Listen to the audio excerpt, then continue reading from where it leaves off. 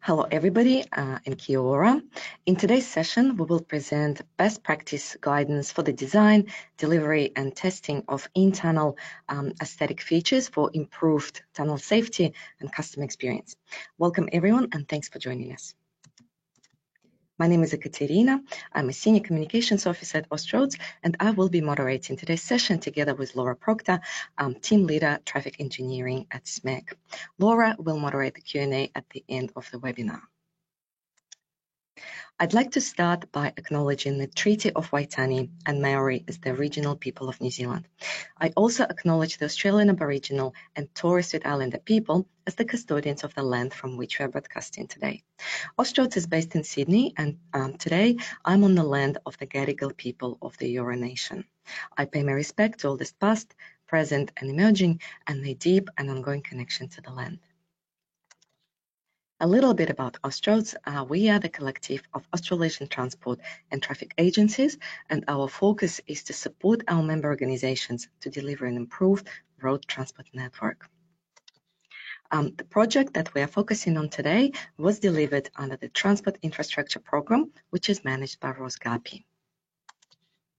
A bit of housekeeping. Our presenters will speak for 40 minutes and then we will have a Q&A session for 15 minutes. The slides and the report can be downloaded from the handout section of your sidebar, which you will find on the right-hand side of your screen. To send us your questions for the Q&A, please use the question icon on your sidebar.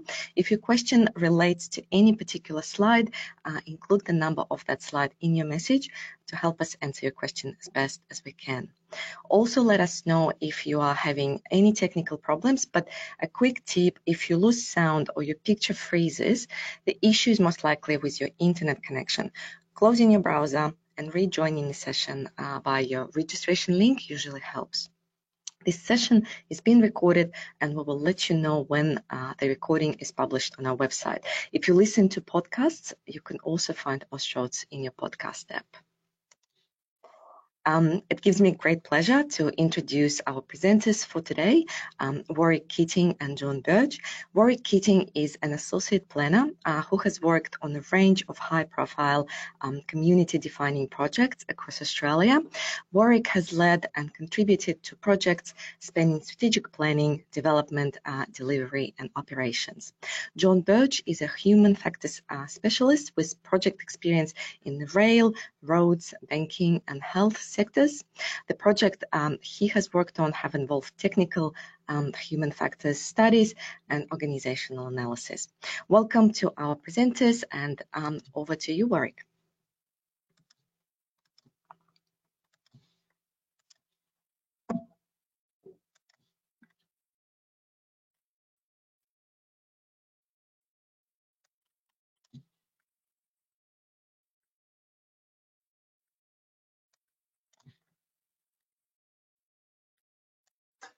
Thank you, Katerina.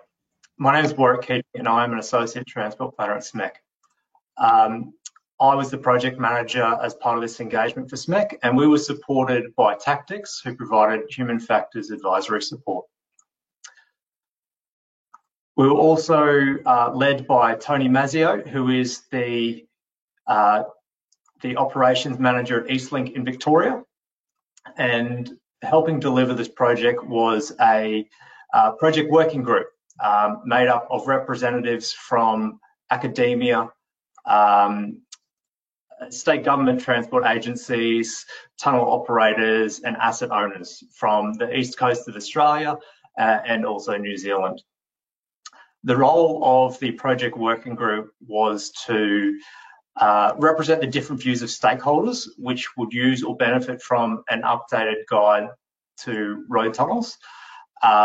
Also to consider the suitability of information which was to be analysed on the project, and also to advise on projects, academic research, applications relating to in-tunnel aesthetics to be considered as part of the project.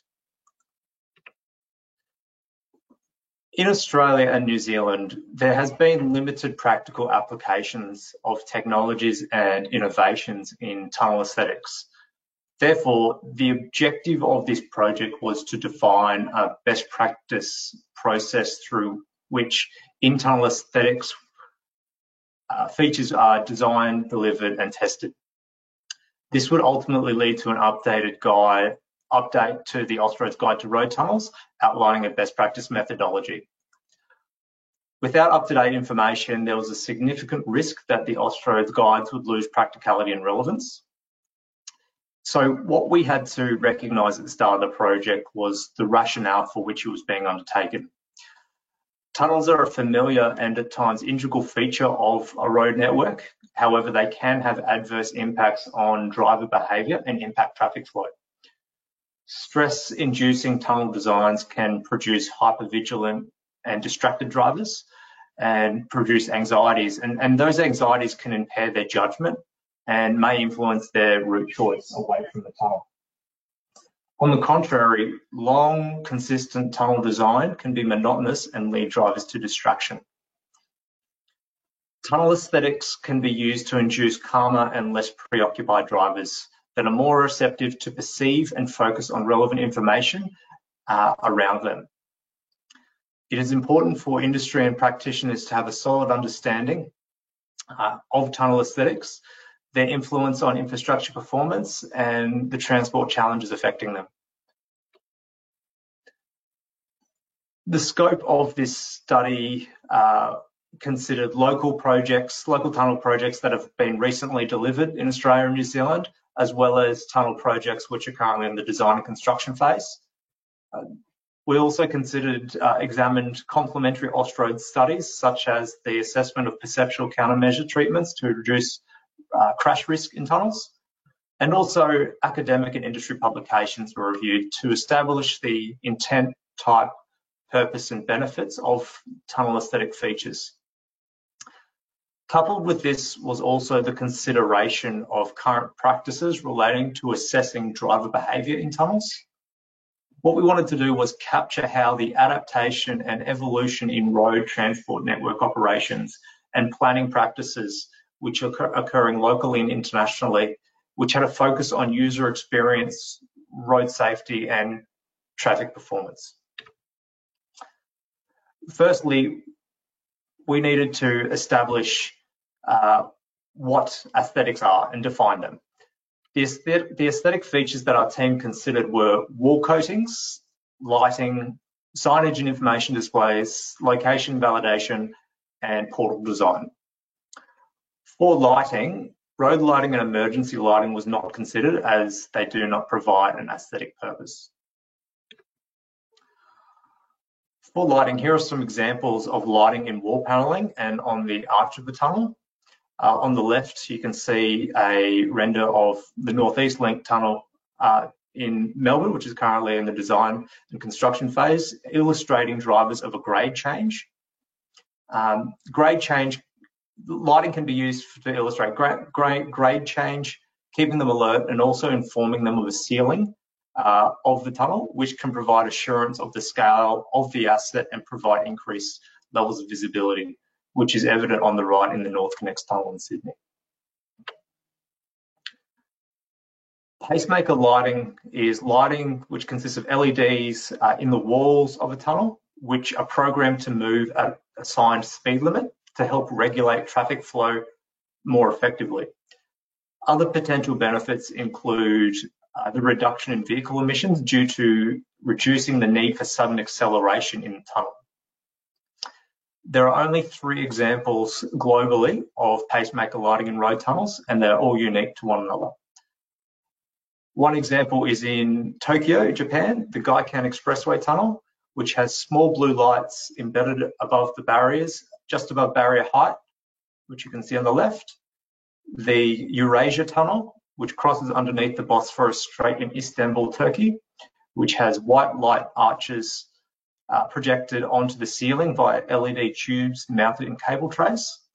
And lastly, the recently refurbished Burnley Tunnel in Melbourne, which has solid rectangular green bands illuminating on the walls and the ceiling. Wayfinding can be used to break up the monotony of a tunnel by bringing colour, in particular green. This can occur through the inclusion of the colour as well as the universal running person symbol identifying exit points, as illustrated in the Lane Cove example. Variable message signs can also be used as an aesthetic, as they can be programmed to provide different messages other than driving instructions within a tunnel, much like what can occur on the open road network. The incorporation of location validation information into a tunnel can help alter the aesthetic feel and inform drivers and provide reassurance to drivers. And this is as per what is illustrated in the M8 tunnel at Bexley in Sydney, with writing on the wall panelling associated with lighting. Tunnel portals are locations in tunnels where designs introduce a change in the driving environment as a way of connecting the driver to the above ground environment, and also to mitigate the feel of a driver entering a black hole. In addition to this, other potential aesthetic treatments could include graphic design and signage, delineation and safety attributes, multi-sensory stimuli, whether that be olfactory or audible stimuli, wall coatings, or painting of barriers. Our team undertook a literature and project review, which focused on identifying and evaluating and synthesizing the purpose, design, use, and testing of in-tunnel aesthetics. It highlighted design features, testing practices, road safety and human factors impacts, as well as operational and maintenance considerations. The literature and project review elaborated on how these attributes have evolved locally in Australia and internationally, as well as what is considered good and poor practice. As part of this process, we reviewed local and international literature, standards, and industry guidelines, as well as engaging with asset operators and industry representatives. We were able to identify different strengths associated with aesthetic features in tunnels. It was found that theming the aesthetics was a strength, particularly when they're aligned to a broader urban design principles or projects, or on projects or locations adjacent to tunnels.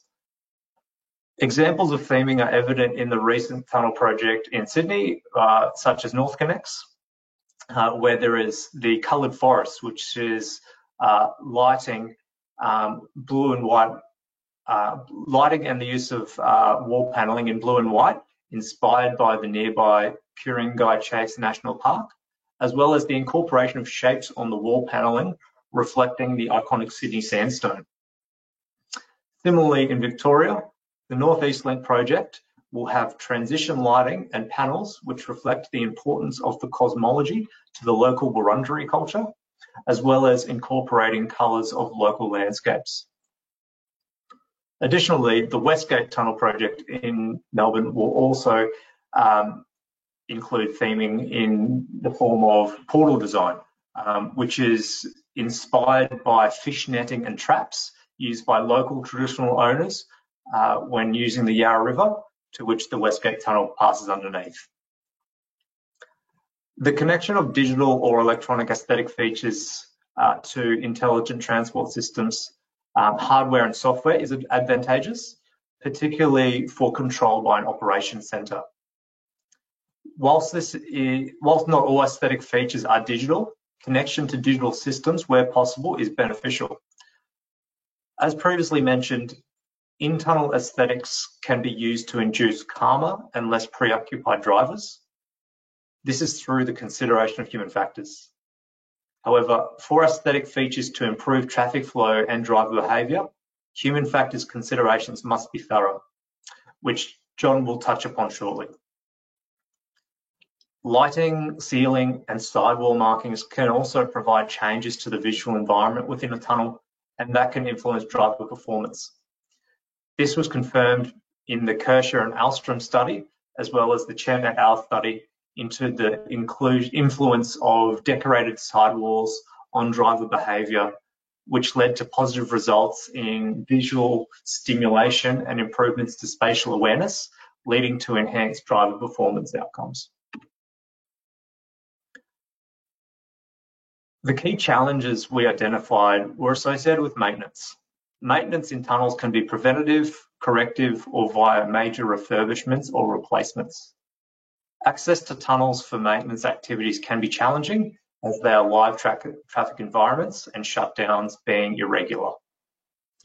Therefore, designers of aesthetic features must consider any maintenance activities which are required, and if possible, they should be minimised through the design process. Through our discussions with tunnel operators, it was identified that important knowledge can be lost if planners, designers, consultants and contractors who design and install attributes within a tunnel do not pass information on to maintenance staff. This legacy information can be valuable over the lifespan of the attributes. Our team also identified gaps in the literature and project examples. Additional research on the different types of aesthetic features, such as olfactory and audible stimuli, vegetated green walls, lighting projections, road markings, would all be beneficial to ensure all possible aesthetic treatments are considered appropriately, and we hope that that happens in future by different people. Lastly, there was little guidance on how to test and measure the benefits and impacts of aesthetic features. As it is early days in their application, coupled with private operation of tunnels, information was hard to come by. Now I'll pass over to John, who will discuss human factors and weaknesses.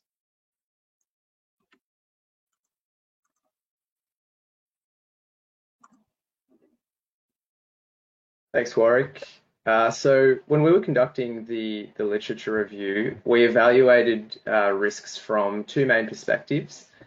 And firstly, we looked at risk from a physiological perspective. And so this was, for example, how tunnel lighting would have an impact on perception, how particular colors might impact physiological reactions from drivers. And the physiological side of things is something I'll expand on when I discuss findings. But we also explored risks from a psychological perspective. And in particular, we looked at increasing cognitive load for drivers and the role of attention. And cognitive load here is quite important as, the project focused on the inclusion of in-tunnel aesthetic design features, which inherently meant that, we'll be adding stimuli to the driving environment. So from the literature, increased or decreased cognitive load can be conceptualized as two types of task-related fatigue that may be experienced in the context of driving. So there's active fatigue, which is fatigue due to cognitive overload.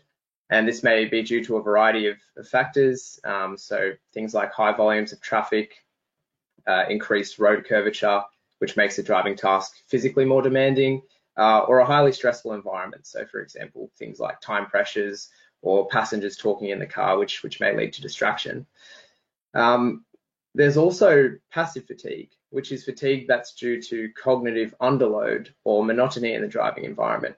So for example, think, long straight country roads or tunnels or long tunnels with minimal curvature. And it's important to note that both forms of fatigue, so active and passive, lead to increased driver error, decreased driver performance, and increase the risk of road incidents. So intertwined with the concept of cognitive load is the role of attention when driving. We know as humans we have limited cognitive resources available to attend to stimuli in the environment. And when driving, we need to make sure that our attention is focused primarily on the driving task.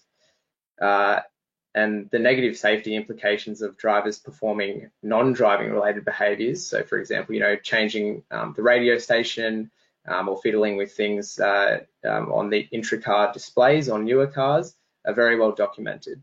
So it's really important to find a balance when considering in-tunnel aesthetic features for improving driver performance without significantly increasing driver distraction.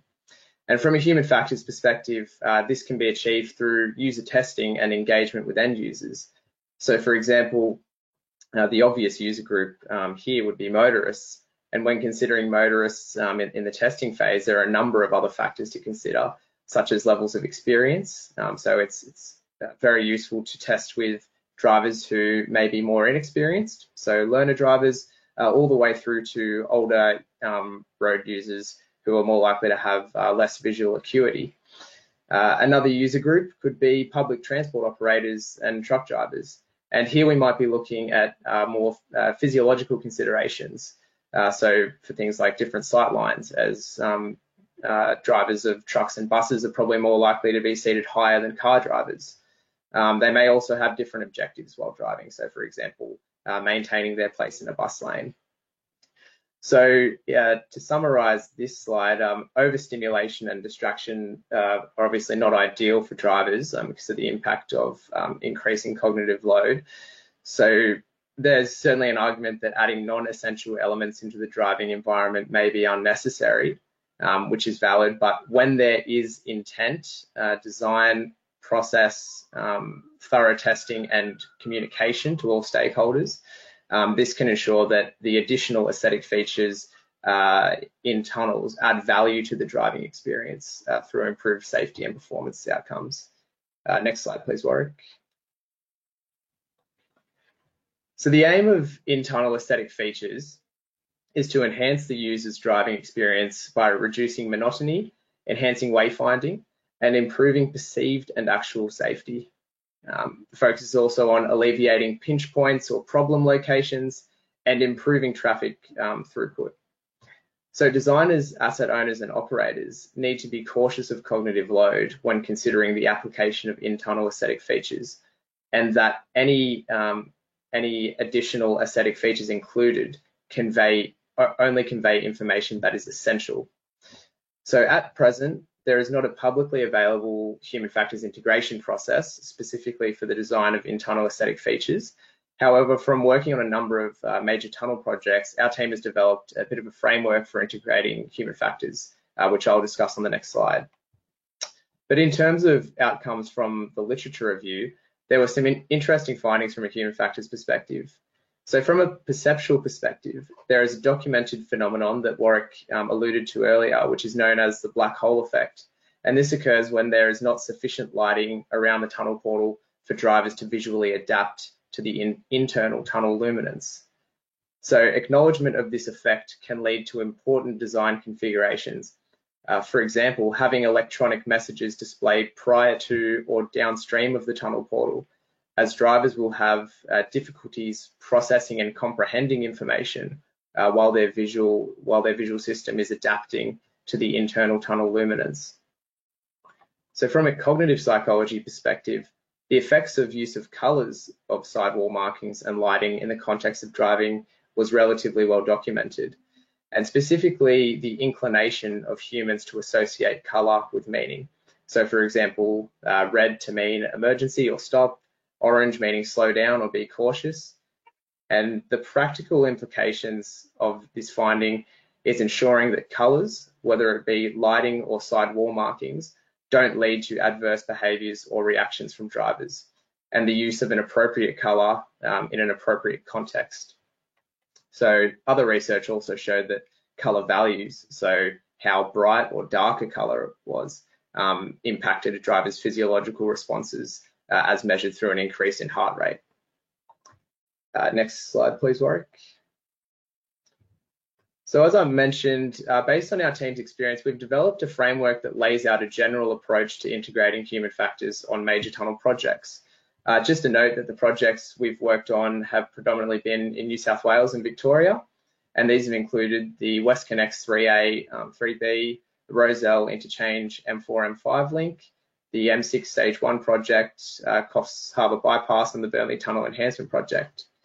So starting out from the top left box, we start out with mobilising the project team and then undertaking a design review and a gap analysis. So this task consists of reviewing project scoping documents, understanding the broader context and system within which the tunnel is proposed to be developed or upgraded. And then using this information, we write a human factors integration plan and establish a human factors issues register for the management and tracking of any issues that may arise. So essential to this stage of the project is undertaking a detailed early human factors analysis to get a preliminary understanding of where the human factors efforts should be focused early on. Obviously, this may change throughout the life cycle of the project, but having a general sense early can help for planning. So for example, which safety and design workshops should human factors be present for? In this stage of the project, we also ensure to have clear communications with the safety team and manage any safety-related human factors issues through the safety and design process. So moving on, we have the human factors specification, which forms the basis for human factors requirements. And this specification is generally based off of relevant industry standards and guidelines, requirements from previous similar projects, so past road tunnel projects, and human factors best practice. So at this stage of the project, when detailed designs are beginning to be developed, we take opportunities to engage with the designers and undertake more detailed human factors analyses as required. So for example, these may be sightline analyses, human error analyses, and we continue to ensure progressive compliance with the human factors specification. And this consists of ensuring that the design package leads have overview of the spec and the requirements that apply to their package. So finally, all of the work to this point will be captured in the stage design report, and that generally looks like a standalone human factors assurance report. And from there, we continue to manage any human factors issues with the aim to close them out for the final design. And after the submission of the final design report, we'll respond to comments and then demobilize the project team. Warwick, back over to you.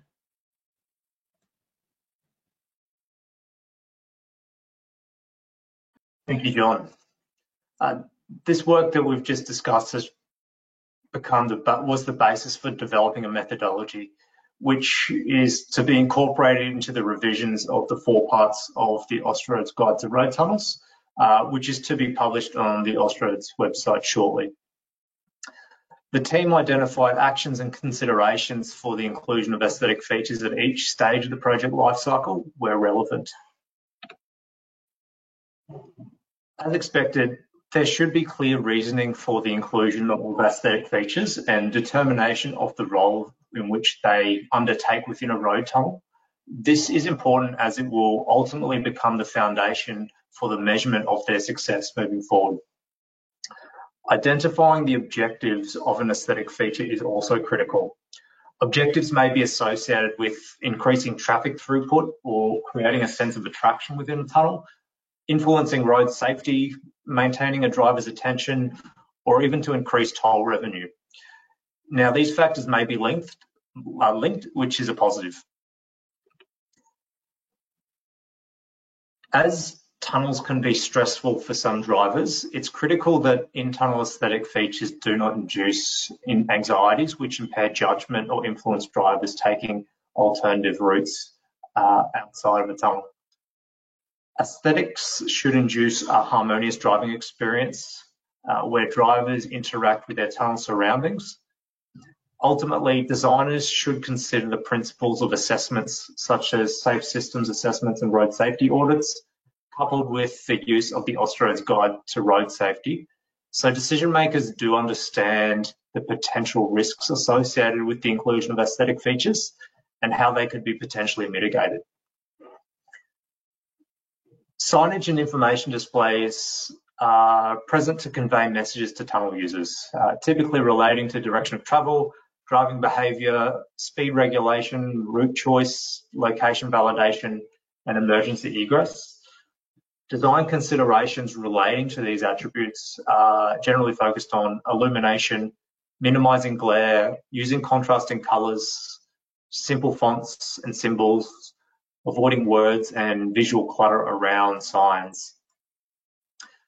The position of signs, information displays, and location validation as aesthetics is critical, coming back to minimising cognitive load and spreading out tunnel,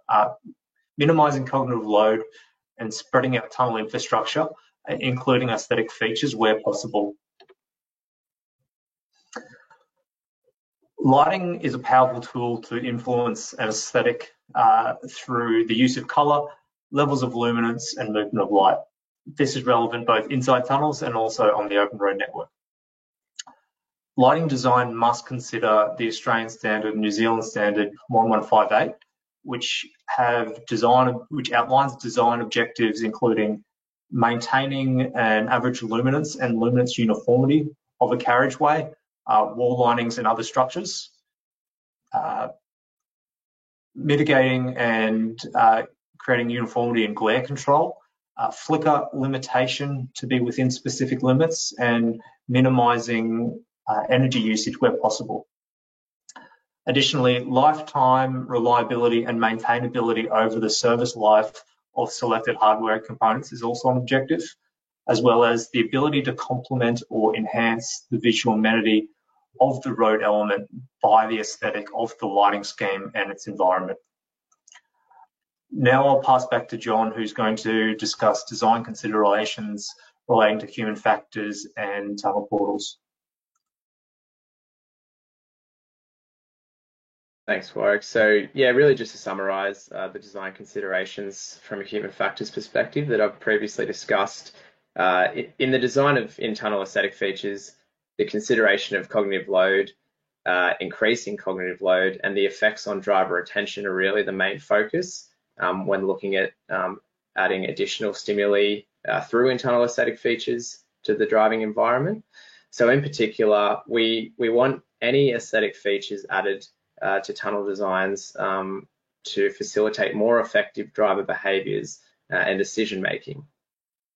As discussed, following general human factors principles, like those from the international standards, are helpful for informing a human factors integration approach, as all tunnels are different and are operated in a different context. However, the same human factors framework that I've discussed previously can also be applied. Looking at the design of portals, so the tunnel portal, it's generally a very highly visible point of the tunnel. So it's where there's a change from an open road environment to an enclosed tunnel environment with a sudden change in lighting conditions that require humans to make travel adjustments for their environment. And that's why it's important that aesthetic features around tunnel portals consider the physiological and psychological impacts which may be experienced by some drivers. So where possible, large, open and inviting portals with appropriate transition lighting should be provided. It's also important to consider the sources of cognitive stresses that may be impacting drivers, especially close to the tunnel portal. For example, drivers may be required, upon entering tunnels to change lanes, increase or decrease speed to merge, look at and process variable messaging signs and other signage, while they're also focusing on the primary task of driving and not crashing into any other people. So as discussed, if you want drivers to process information to the level of comprehension that facilitates effective decision making, these signs need to be positioned upstream or prior to the tunnel portal, as people's eyes may still be adjusting to the internal low luminance of the tunnel environment. Back to you, Warwick.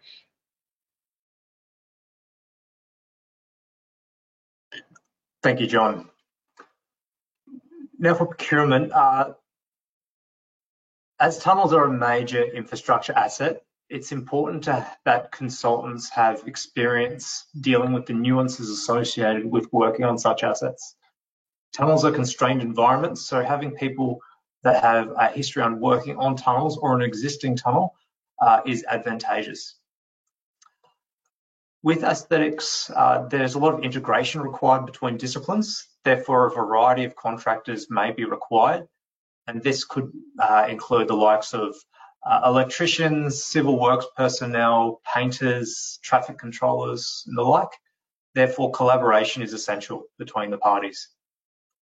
From an asset management perspective, whole-of-life tasks and costs should be considered by asset owners, as contractors will inevitably obtain and possess knowledge of an aesthetic feature, their function, role, history, and their maintenance requirements.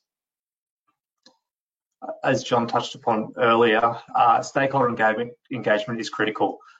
So when introducing in-tunnel aesthetic features into a new or existing tunnel, engagement with stakeholders is essential to convey their purpose, any disruptions that may occur during the installation and testing, and also how to behave around such features. Stakeholders which should be engaged include users, so the drivers, user groups, jurisdictional road agencies, emergency services personnel, and also industry representatives. Testing can be a valuable exercise to understand the suitability and effectiveness of aesthetic features. Different parties can undertake different testing at different stages of the project. Testing can include different qualitative and quantitative measures relating to safety, driver throughput, behaviour, examining attribute lifespan, physical and psychological responses, as well as improvements to determine the location and maintenance activities off-site prior to installation. During the planning phase of a project, testing should focus on understanding and experiencing aesthetic features prior to starting a design. Feedback and data ascertained can inform decision makers of the potential benefits or suitability during this period. When planning, project owners should consider preparing a testing strategy, outlining the process for testing, the suitability, safety, functionality, and maintenance processes. This should be a starting point used by designers and contractors to develop designs further. Testing during the design phase can allow for further refinement of the type, function, and location of proposed aesthetic features. And these findings can be measured against objectives and feedback obtained during the planning stage.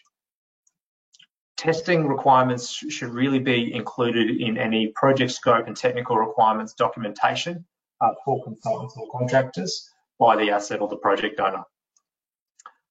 When it comes to installation, all parties should consider the availability of time and the ability to be on site in an active tunnel, whether that be active road environment or an active construction site.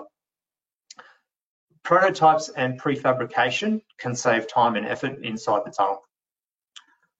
Furthermore, documenting the installation process is essential to enable asset owners and maintenance teams to use as a reference point when responding to events of failure or undertaking upgrades of the asset's aesthetic features in future. And lastly, following the installation of aesthetic features, testing can be associated with measuring outputs such as light and noise levels, energy efficiency of products, or the interaction with other systems. It's critical that such information is documented by the operator or contractor and retained by the asset owner. Any maintenance and operations activities associated with aesthetic features should be guided by the asset operator in conjunction with product manufacturers who may have specifications or details about their operational requirements. Depending on the type of feature, there is a need to align with existing or proposed systems such as ITS, communications, electrical, fire and life safety, to ensure that one doesn't counteract the other and they can work in conjunction with each other as per their intended purpose. Tunnels get dirty due to vehicle emissions, surface deterioration, lost loads and accidents, which impact their appearance. Therefore, tunnels have specific cleaning apparatus and contractors have specific practices for cleaning. Therefore, the introduction of an aesthetic feature should not result in considerable time or effort to clean or impact the abilities of the cleaning apparatus. Regarding the lifespan of attributes within a tunnel, there is significant guidance already in place within the Austroads Guide to Road Tunnel relating to attribute lifespan. Practitioners should refer to this and align with the type of aesthetic feature they're considering of designing and introducing to ensure that the variables are considered accordingly. And as previously mentioned, it's critical that knowledge is transitioned between designers, contractors who do the installation of the features and the contractors who undertake the maintenance.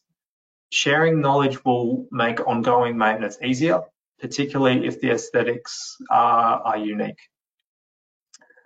We'll now have a bit of a Q&A. Pass over to Laura and Ekaterina. Thank you. Thanks, Warwick. Thanks to Warwick and John for that great presentation. I have got some questions to get us started with, and if anybody would like to add any in, you're welcome to use the Q&A button to the side of the presentation screen and continue to ask those questions while we've got this allocated time to do it. The first question comes through from Richard Fanning, and his question is, did the project team specifically address interchange, ramp, merge and diverge locations in tunnels, i.e. any specific observations around best practice at these types of locations? Yes, we did, and this comes back to what we mentioned about the placement of the location of aesthetics within a tunnel. So, for example, putting an aesthetic within, say, 30 metres of a tunnel entrance is not ideal, as drivers are adjusting to the changing environment from the open road network into the tunnel, as well as considering merges, speed changes, lighting changes. Therefore, the placement should really be further downstream if required, but that's going to come back to what the objective and the goal of having an aesthetic is, which hopefully influences where they're located. They could also help mitigate problems. If there is a problem at the merge, aesthetics can be introduced, but it just needs to consider that cognitive load about the location, the changing of the environment that is occurring. John, did you want to add anything in? No, not really. I think Warwick covered it, yeah, quite well. I think, yeah, just to reiterate, it's really around those the tunnel portals where there's such a large impact on the visual processing system of drivers, that consideration of what we're putting there, and the other driver tasks that need to be carried out, like merging, like decreasing speed, increasing speed, need to be taken into account. Great, thank you. Our next question comes through from Max Healy, and he asks, the presentation of the 3 different pacemaker lighting examples were all different, or the presentation showed these 3 different pacemaker lighting examples. Does the guide address how you determine the appropriate type of configuration and determine if it would have the desired effect? Not explicitly, and this is because every tunnel is different, whether that be amount of lanes, speed, incline, decline, vehicles, location. So having, we weren't able to put in a one-size-fits-all process to consider that. So moving forward, it's really advisable to consider those 3 examples moving forward. And that was particularly an example which was taken on board for the Burnley Tunnel, as the Eurasia Tunnel in Istanbul and Gaikan Expressway in Tokyo were the first 2 examples. And there were differences in speed and purpose for that. And then for Burnley, there was 3 lanes, not 2. The type of tunnel construction was different, and the objective, the problem which was trying to be solved through an aesthetic was different again. So unfortunately, not one size fits all. Thanks, Warwick. Anything you wanted to add in that one, John?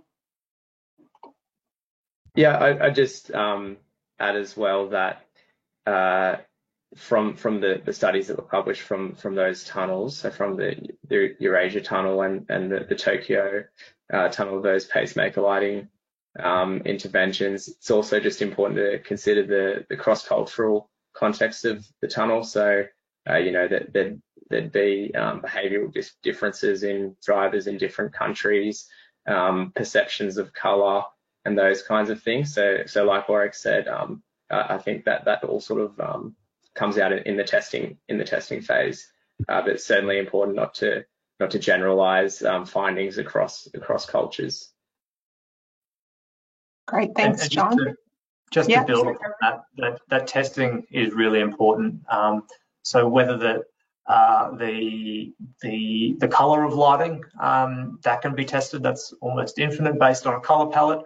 The size of the illumination, where it is going, how it's interacting with other systems is really a unique process. So having testing processes with as many stakeholders as possible is really good, because it can be quite subjective of how we actually perceive that and how it operates and how it may impact us as drivers. Great. Kind of building on that, another question that we've got posted here is that, you know, aesthetic features may be seen as superfluous addition to a project, and how would you go about persuading a project manager or an asset owner to include aesthetic features into a tunnel? Okay, I think we'd start by asking the question back to the asset owner or project owner about why do you want an aesthetic feature? It is okay to have them for the sake of having them if they're willing to pay for it. However, their inclusion should be beneficial and have clear objectives. The inclusion of an aesthetic feature really can be subjective. However, in time, as more examples are introduced around the world, and hopefully in Australia and New Zealand, there'll be more data which will become publicly available relating to their benefits or even their disbenefits. So sharing this information to persuade asset or project owners is really going to be beneficial. Thanks, Warwick. Just another question that's come through. So you guys did mention that there were some gaps in other potential aesthetic features. What other things do you think could be considered as aesthetic features, or features could be considered, and how could they contribute to enhancing safety, customer experience, traffic flow, or sustainability?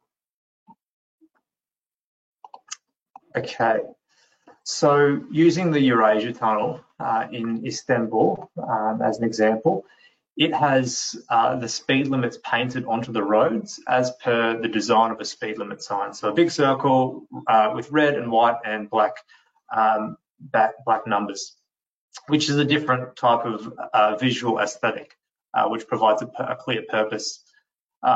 There is a tunnel in Norway, the Lærdal Tunnel, which is 24 kilometers long, and it's the longest tunnel in the world. And as part of this tunnel, it has caverns located every 6 kilometres, which have stopping areas, which illuminate the tunnel walls and roof, which is exposed rock. So that's really to create variation and mitigate claustrophobia and fatigue. Similarly, in China, there is the Zhongshan Tunnel, which has lighting projections onto the walls and ceiling, coupled with trees and grass on the barriers. These are just examples, and these examples just mentioned may not be suitable to an Australian or New Zealand context or reflect our design or safety standards. However, it illustrates different thinking to mitigate the challenges that some drivers have when driving in tunnels. I'd personally like to see some more investigation around vegetation underground, and what that might look like and how it can operate and be maintained. Lighting projections connecting drivers to what is above ground, I think, would be pretty cool. So, for example, if you're in the Sydney Harbour Tunnel and you're going underneath the harbour, whether it's the sails of the Opera House projected onto the wall or the ground momentarily, or whether it's in Brisbane and you're going underneath the Brisbane River, the Story Bridge is illuminated on the side. Something to really change the environment, but would have to be done within reason and within safe parameters. So really crossing over location validation and road marking. Thanks, Warwick. We do have a few more minutes. If any other questions are popping into people's minds, please feel free to send them through. I've got another question here, which Warwick's just mentioned some of the different types of aesthetic features which are present in road tunnels internationally. I'm interested to know, we've spoken to it a bit about considerations around portal areas and also merge diverge areas. Are there other parameters which industry should consider to determine if those aesthetic features should be included, such as tunnel lengths or depths? Are there any details around guidelines for that? Not clearly through our research. I think this comes back to being there's no one size fits all with tunnels, and the potential inclusion really comes back to what a project or asset owner really wants out of an aesthetic. Fantastic, thanks Warwick. It seems that we've come to the end of the questions from the audience today, and thank you all for those people who've sent those through. That's been really great to strengthen the understanding in this space. I'll pass over to Ekaterina now to wrap up the end of the presentation. Thanks Ekaterina. Thanks Warwick and John. Thanks so much, Warwick and John and Laura, for the great presentation, and thanks everybody for being with us today. I have a couple of slides to finish the session. So the first one is our upcoming webinars. As you can see, we have a variety of sessions coming up. We have just published a report on the best practice for road tunnel wall panels and finishes, and you might be interested in joining the session about this project, which will run on the 13th of July. So for more information about all of our sessions and to register, please visit our website. As we close out today's session, a questionnaire will pop up on your screen. Take a couple of minutes to send us your feedback.